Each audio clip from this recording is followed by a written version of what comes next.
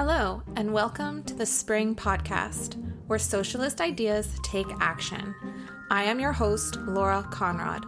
The Spring Podcast is recorded from Mi'kma'ki, the ancestral and unceded territory of the Mi'kmaq people, and is produced by the Spring Socialist Network. Hello, welcome everyone. Today we have the privilege of speaking with two organizers with Migrant Students United. Today we have Harshal and Abu with us.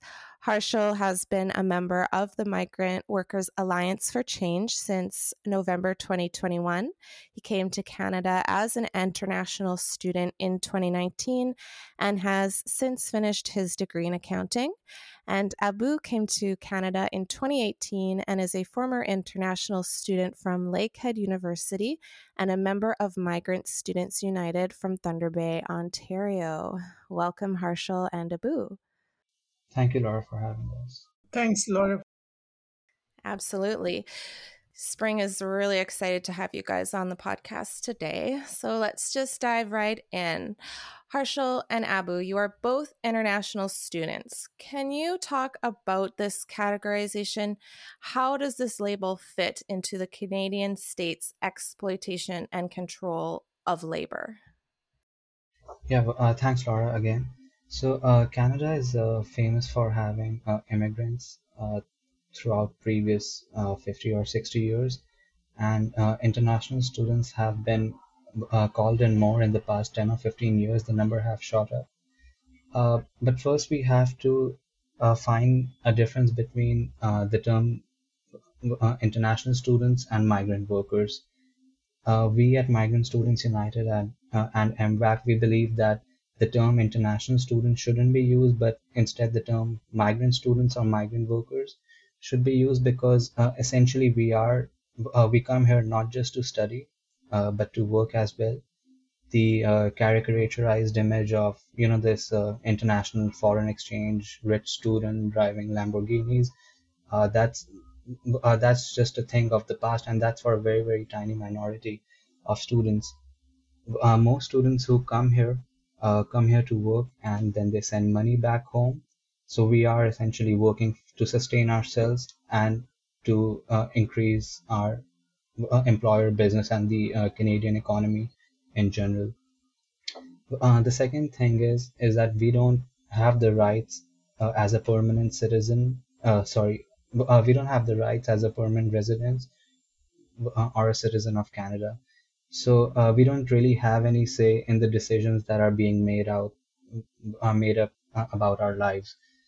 So even though the Canadian government might make some decision on, let's say, how many international students or migrant students to call in this year, depending on the labor shortages, we absolutely have no say in that. So that's why I believe it's important to shift this identity from an international student to a migrant worker or students. The Canadian state exploitation, one way which they do is that they give us these arbitrary distinction. So let's say there's a separate stream for caregivers and a separate stream on how does a refugee get permanent residence. So it's these ways of dividing up, which is one form of exploitation. We think it's very important for all migrants to come together in solidarity because that is where our power is formed. That even though we might be in a different situation, somebody is working as a caregiver and I'm an migrant student working part time at a restaurant. Our demands are basically the same to have a status for all because our political situation is the same that we are migrants and we don't have a say in this on how decisions are being made up about our lives, and all we want are the rights that we deserve, like health insurance to see our family once in a while. And this distinction is profitable for businesses, landlords, employers, but it still goes on. And by fighting for this, we believe that we can remove this form of exploitation. Thank you. Abu, did you have anything to add to that? Sure. I think in terms of international students, uh, like we are international students and we work here. We work in we do jobs from grocery stores, from coffee shop, from delivering your foods, right? So we are migrant workers as well, right? We work here without um, protections or our rights because of not having permanent residence. There are there we have a two-tier immigration systems. In one one way, there's people who come here with permanent residence, and there are other parts of migrants like international students or farm workers. They come to Canada without permanent residence, and as a result, we are denied from our basic rights like healthcare or labor protections, and which is really a form of exploitations and really helping our employers. It helps our schools. They can take more money from us, like university or college. Our landlord can exploit us more. This is a form of like uh, exploitations on so many levels just because of for us not having permanent residence. And during COVID we saw that we worked in essential work and made many important jobs which kept our economy moving, but we were not we didn't had the option to get CRB. Were like things like CRB were limited to us, right? And we had to pay high tuition fee and everything. And there's the thing like provinces are cutting education funds, and we international students are paying more tuition fee to cover those fees up and treating it more like a cash cow for more of those organizations, right? And as a result, of course, we are suffering like mental health issues, housing issues, paying high rent.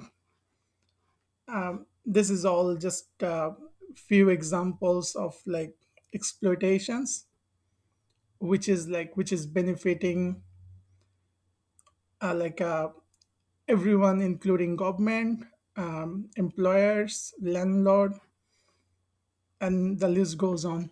Yeah, and the good thing is we migrant students are organizing and we are taking actions because we know we are the only one who can protect us. And once we are united and take action, we can make sure we can change that.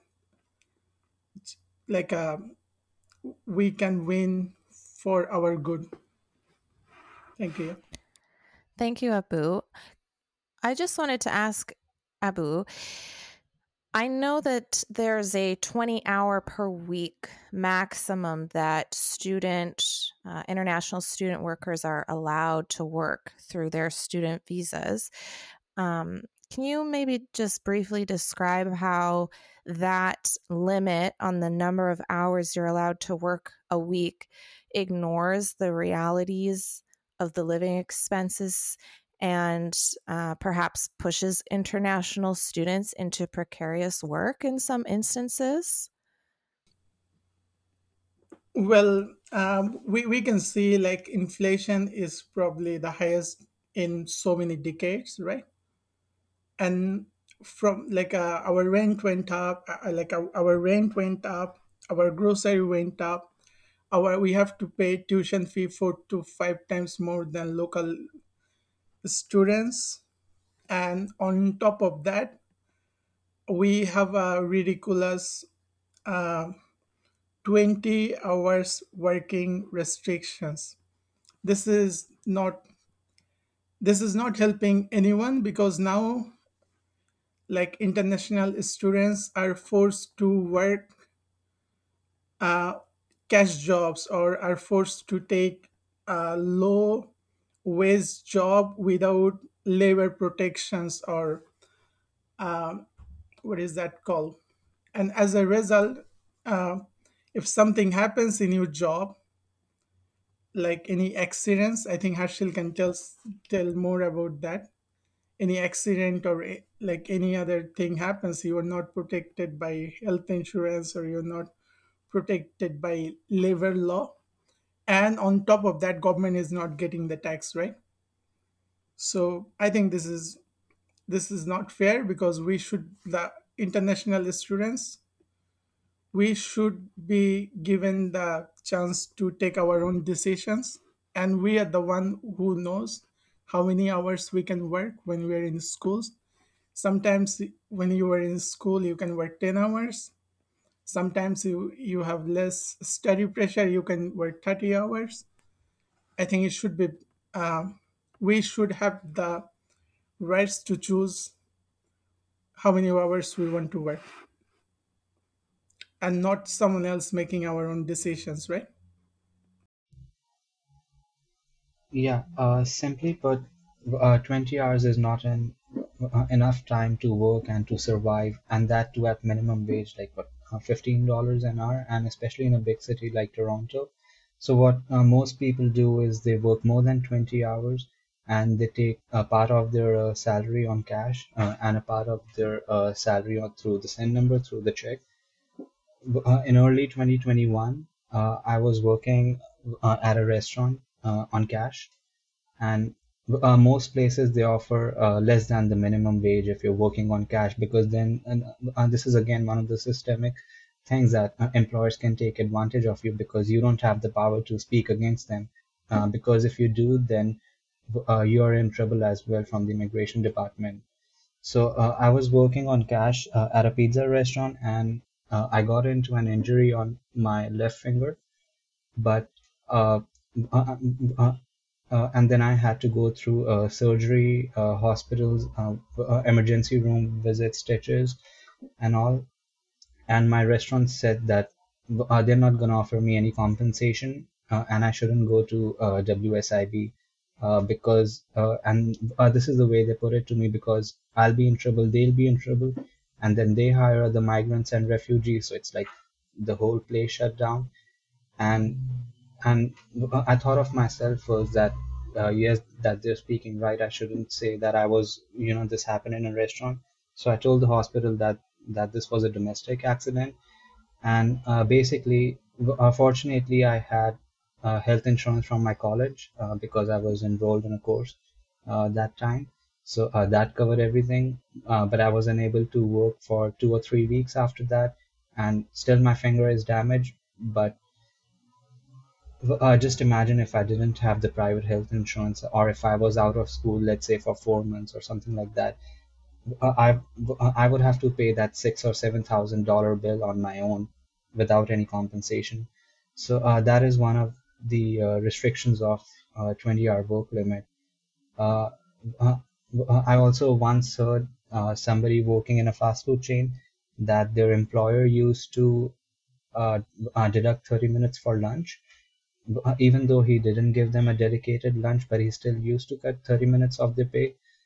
And I told them, why don't you speak out against him, complain to the labor department, because that is not legal.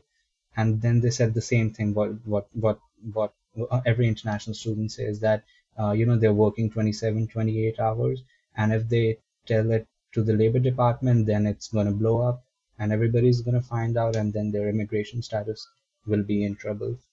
And so that's one of the limitations of 20-hour work week. And as Abu said, it should be up to the person however much they want to work, 10 hours, 40 hours.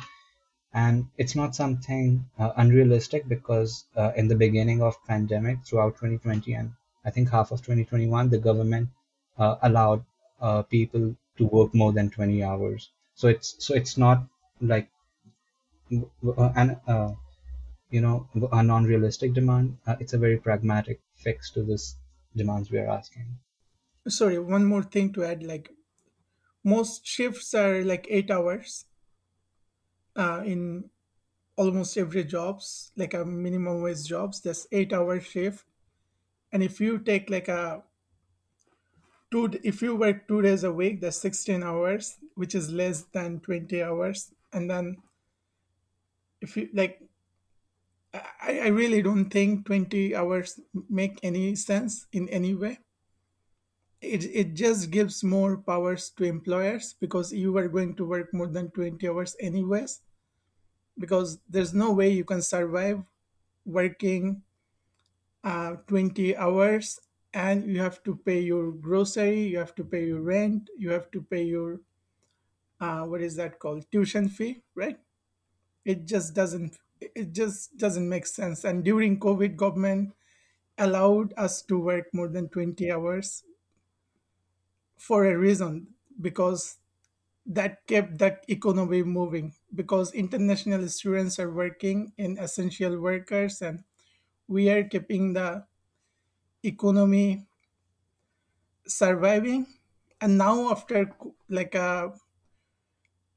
it seems like the after COVID has been like a slowed down or something, now we're getting forgotten about like our contribution.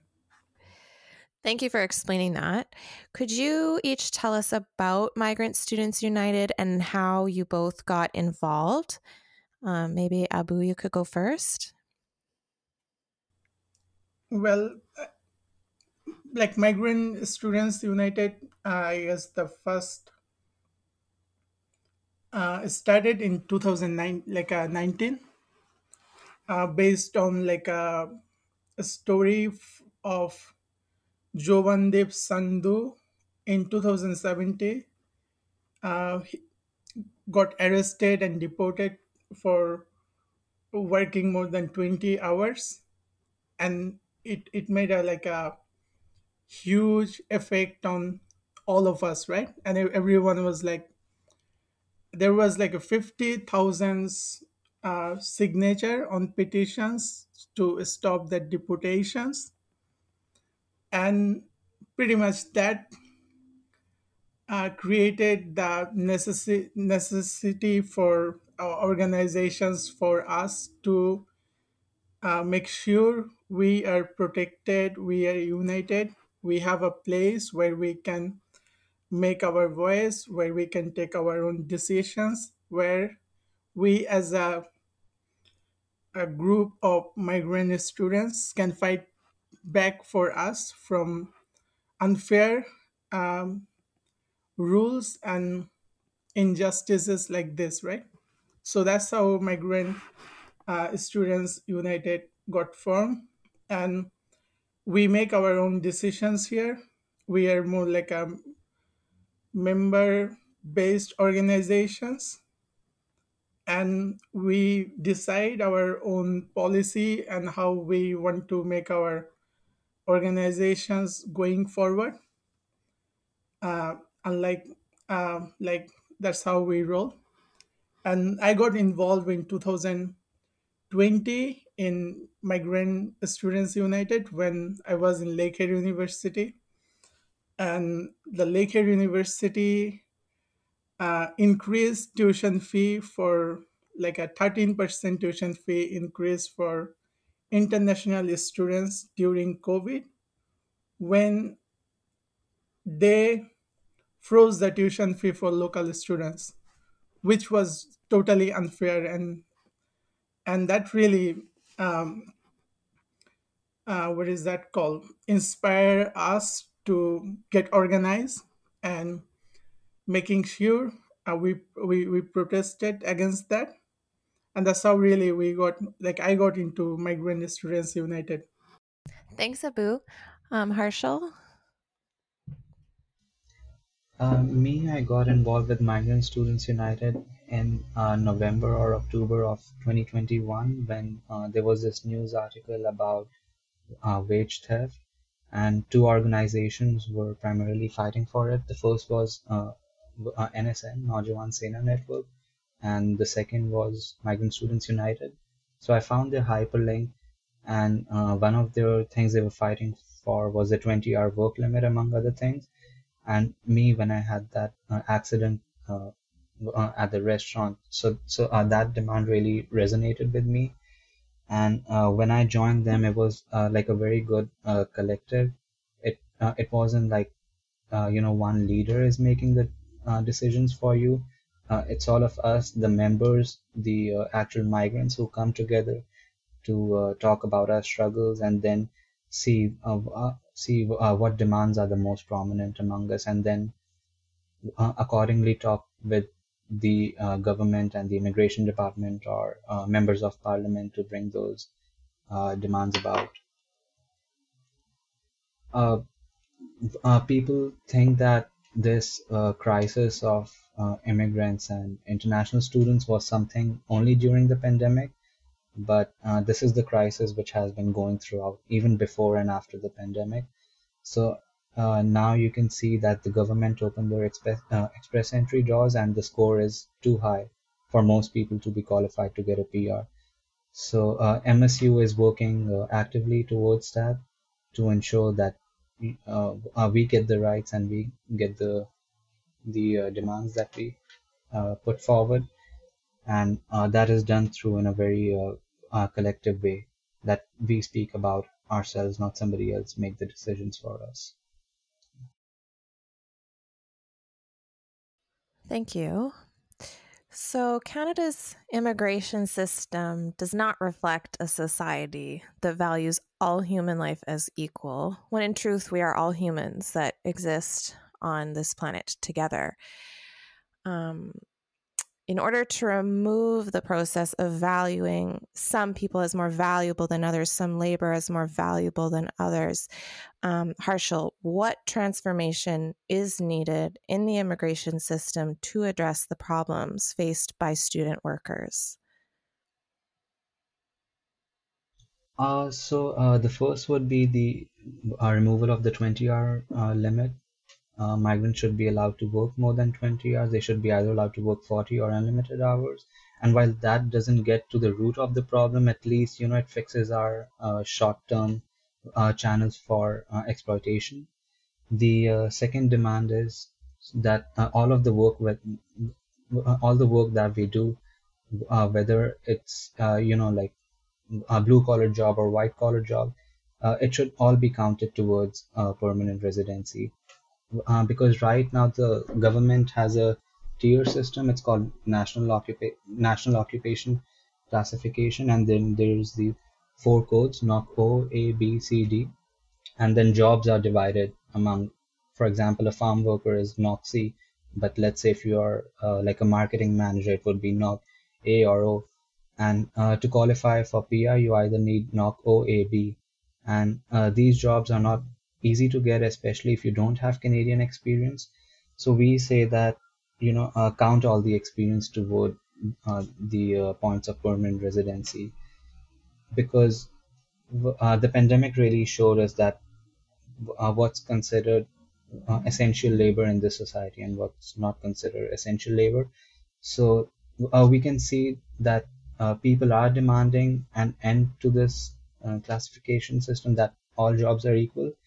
And this is one of the other changes needed in the immigration system. And I think the third one and the most immediate would be to make uh, the postgraduate work permit renewable. So once you finish your studies, like once you graduate, you get a postgraduate work permit, and you get it for a time period of from it's either a duration of 8 months, and it can go up to a maximum of 3 years. And you get this work permit only once in your life. It doesn't matter how many courses you have done. So that's that. And people are not able to find jobs in that short period of time, let's say 2 or 3 years, because migrants have to work at least 12 months to to qualify for the PR Express entry system. And a lot of people are unable to find jobs, and then they pose the work permit gets expired. The the other ways to keep on living in this country are to either extend your visitor visa, apply for a new visa, I mean, or you can just be undocumented without papers. And nobody wants to go back home after spending so much time and effort and money in the country, making this feel like your home. So people don't want to go back, and that's one of the other demands, to make this PGWP permanently renewable. And like the 20-hour work limit, the government has made this PGWP renewable twice. The first in 2021, and the second a couple of months ago. So, again, it's a very realistic solution, and it takes into account all these individual story. Let's say a work permit got expired, but immigration department has so many backlogs that the person is unable to navigate through the whole process, and then they lose the status and they have to go back. So the fix would be to make the PGWP renewable. Yeah. Could you also maybe describe what status for all means? Status for all is our main slogan, and it takes into account all the 1.7 million migrants in Canada. So our movement says that it's not just us who we have to support. We have to support the entire working class, and first and foremost the migrants, which I said are like caregivers, refugees, farm workers. So it's essentially to get status for all of us, because we need health insurance, and we need the power that comes with this political status. And a status for all essentially is for us to get our rights and not be in this state of uncertainty and temporariness all the time, of having to think every day, what's life gonna look like in 6 months? Will I even be in Canada or not if my paper gets expired, and so on. And status for all is this umbrella term to bring all the migrants together, and that is our starting point to begin this fight and be in this struggle together. Thank you. We at Spring have been following your organization closely and are very excited to hear about the changes you have already won in such a short time. Could you share with our listeners some of the recent developments that came as a result of your organizing? In terms of direct public policies, we have been able to win two major changes. The first one is the extension of work permit. When jobs were really hard to find during pandemic, a lot of work permits were being expired. So for that, we did a lot of petitioning, and we made a lot of phone zaps to Sean Fraser and Justin Trudeau. We started with that in February or March of this year, and then we did these phone zaps and petitioning, in-person actions at the May Day rally, and the government gave us the extension for people whose work permit are expiring from February 1st to December 31st of this year.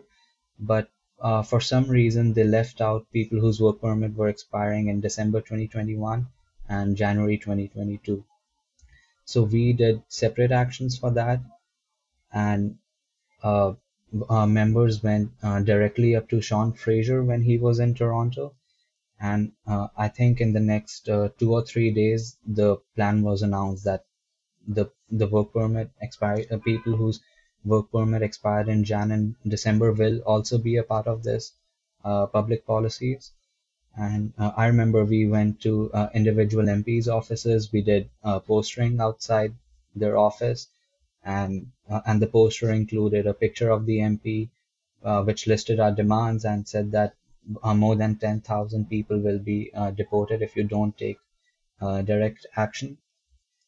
The second thing is TR to PR, which came in early 2021, I think. So that was for temporary residents, migrants to get permanent residency quicker because the Canadian economy was going through a labor shortage as well. And for that, we did mass actions in Toronto, Montreal, and Ottawa. So that was that. And but the policy only included 40,000 people, but in reality, there's so many more for that. So another point is that this PR system and getting status, it shouldn't be like a competition because it's a question of our livelihoods and being just being able to offer 40,000 spots, which were closed in less than 2 days. The spots were filled in less than 2 days.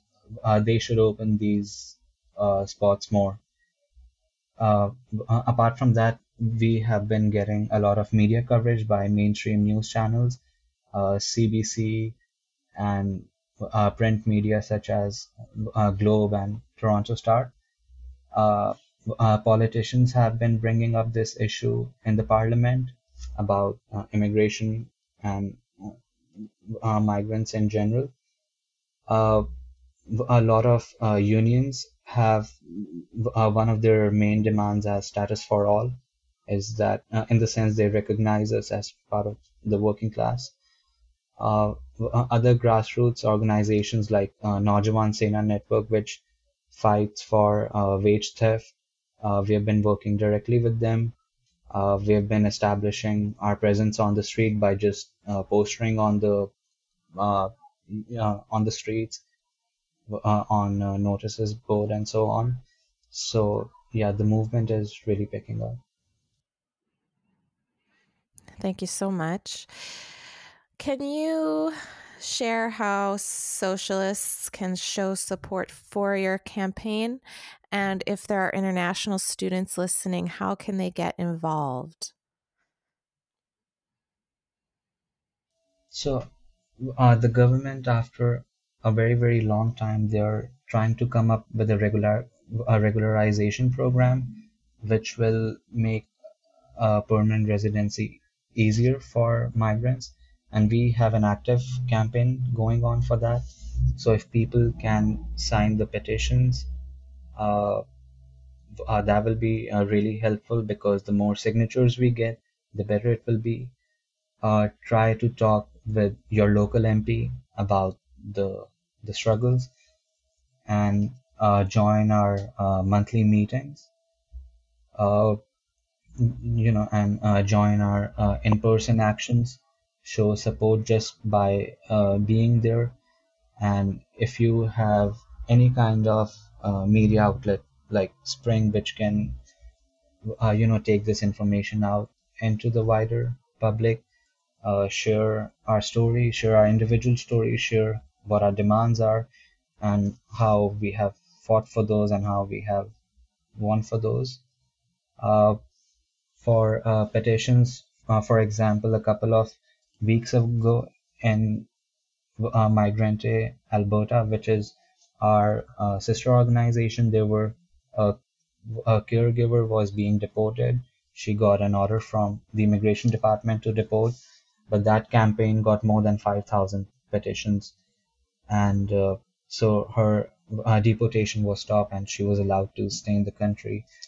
The point is that if people come together to show support, then the state or the immigration department will realize that this is not a tiny sect of people fighting for themselves. It's people, public in general, want migrants to stay and being more welcoming to us.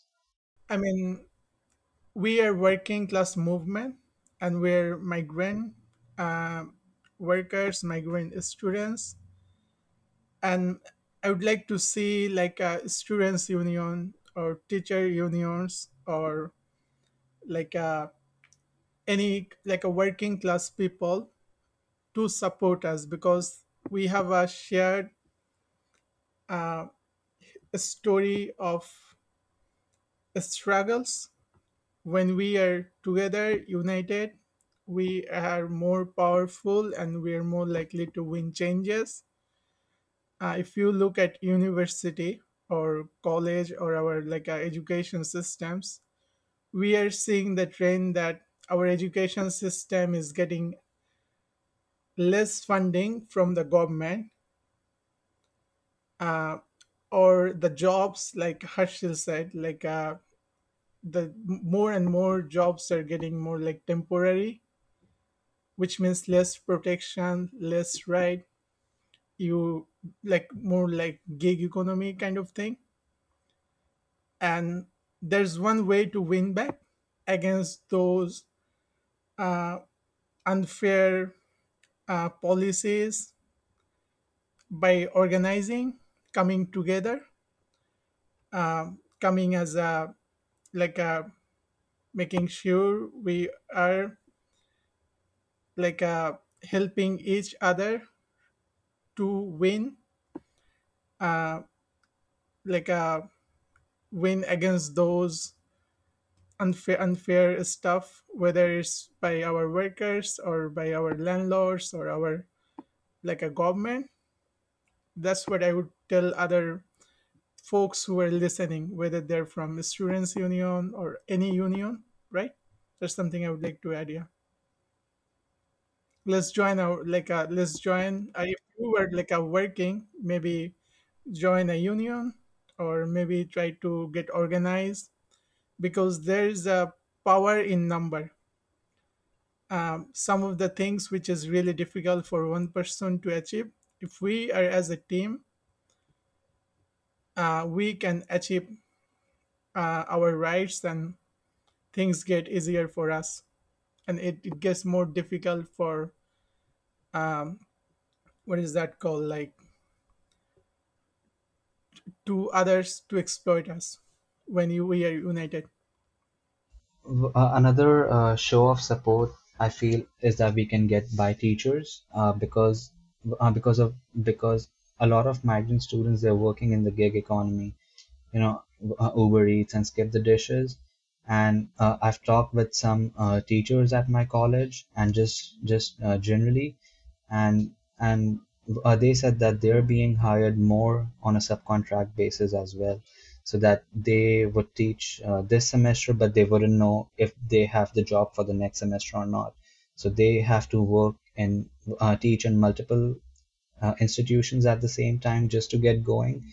And then this doesn't really improve on the quality of education, that if a person is always worried about what's gonna hold in the future. So I feel that this is a common point between teachers and us migrant students, is that both of us are part of this gig economy, and this is again one of the things that unites us in the sense that we should fight together to get out of this system of uncertainty and temporariness.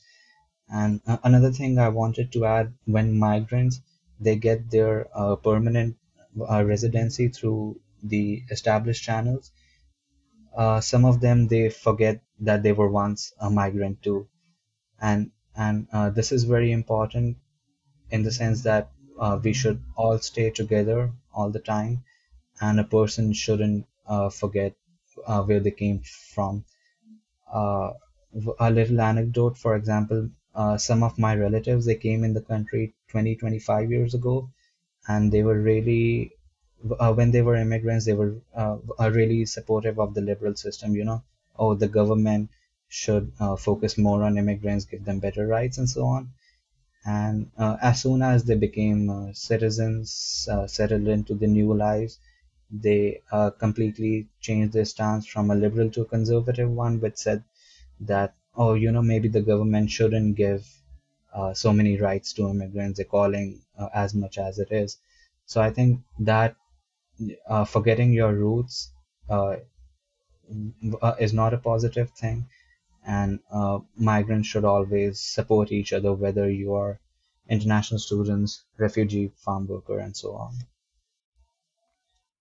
Can you share your website so people can find the petitions? So our website is migrantworkersallianceforchange.org, and in that we have support for farm workers, care workers, and migrant students. And you can find all the details over there. And our Twitter and Instagram handle, we constantly keep posting about all the action that we have done, and what are our struggles and how we have fought for those. So yeah. That's great. And what are those social media handles? So on Instagram it would be MSU.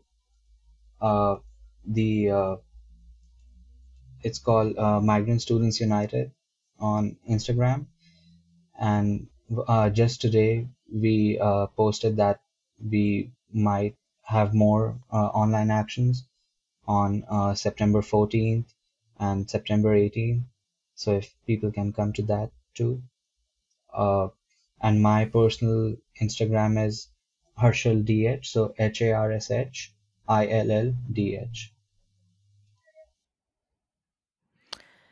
That's great. Thank you so much for sharing that. Thank you both for your time today, for your work, for taking the time to share all this with our listeners. Really appreciate and value both of you. And thank you so much for talking with us today. Thank you for inviting us. It was a pleasure to talk. Thank you for listening to the Spring Podcast. To learn more about Spring, visit our website at springmag.ca. We welcome your feedback. If you have questions or ideas for future podcast episodes, you can send us an email at info@springmag.ca. If you enjoyed today's episode, please subscribe, rate, or review this podcast.